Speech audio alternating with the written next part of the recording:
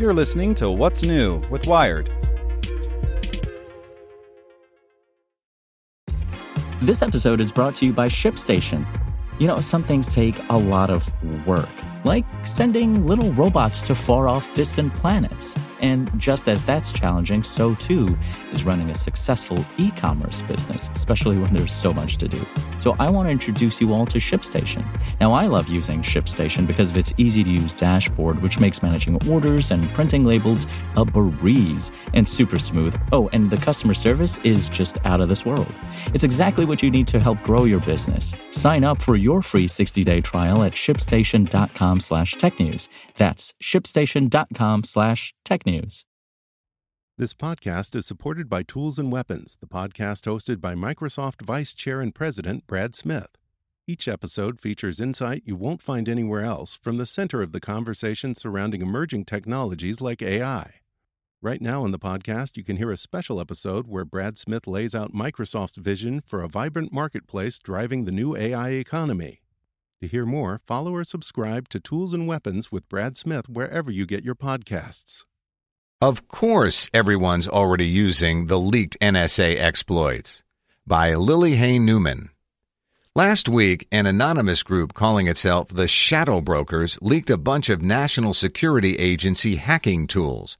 Whoever they are, the Shadow Brokers say they still have more data to dump, but the preview has already unleashed some notable vulnerabilities, complete with tips for how to use them. All of which mean anyone, curious kids, petty criminals, trolls, can now start hacking like a spy, and it looks like they are.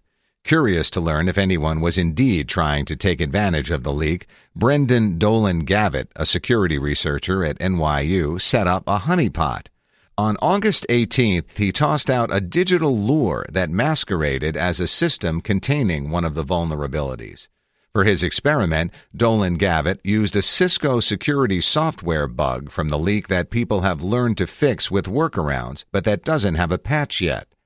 Within 24 hours, Dolan Gavitt saw someone trying to exploit the vulnerability, with a few attempts every day since.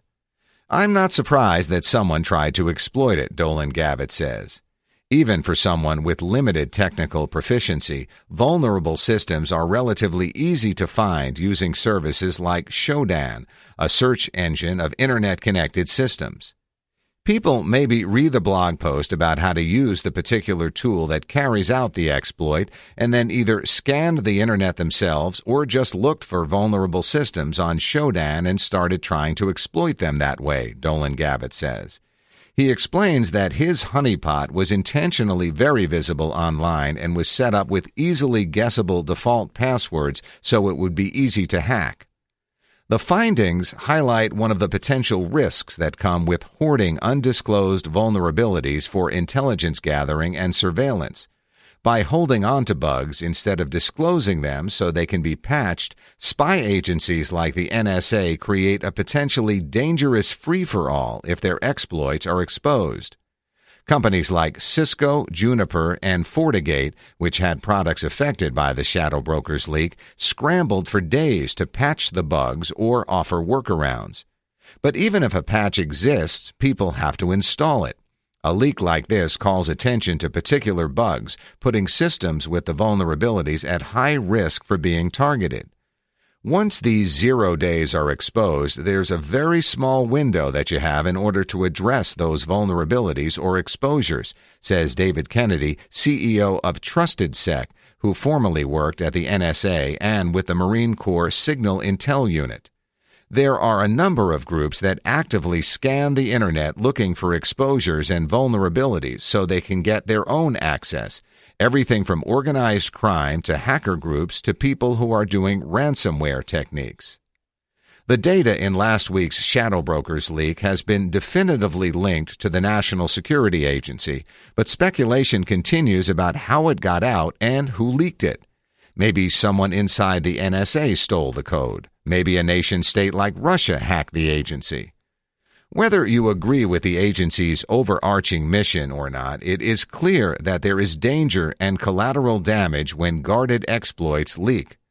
Intelligence officials told The Week on August 19th that the NSA knows that outsiders sometimes steal its exploits. It's kind of dangerous, Kennedy says, because the NSA had these capabilities, which I believe they definitely should have, but when an exploit is discovered, I think they should work on responsible disclosure with the affected parties. The irony is that incredibly clever and sophisticated exploits that potentially cost millions of dollars to develop can end up in the hands of the masses and wreak havoc. As Dolan Gavitt puts it, now bored teenagers can use them.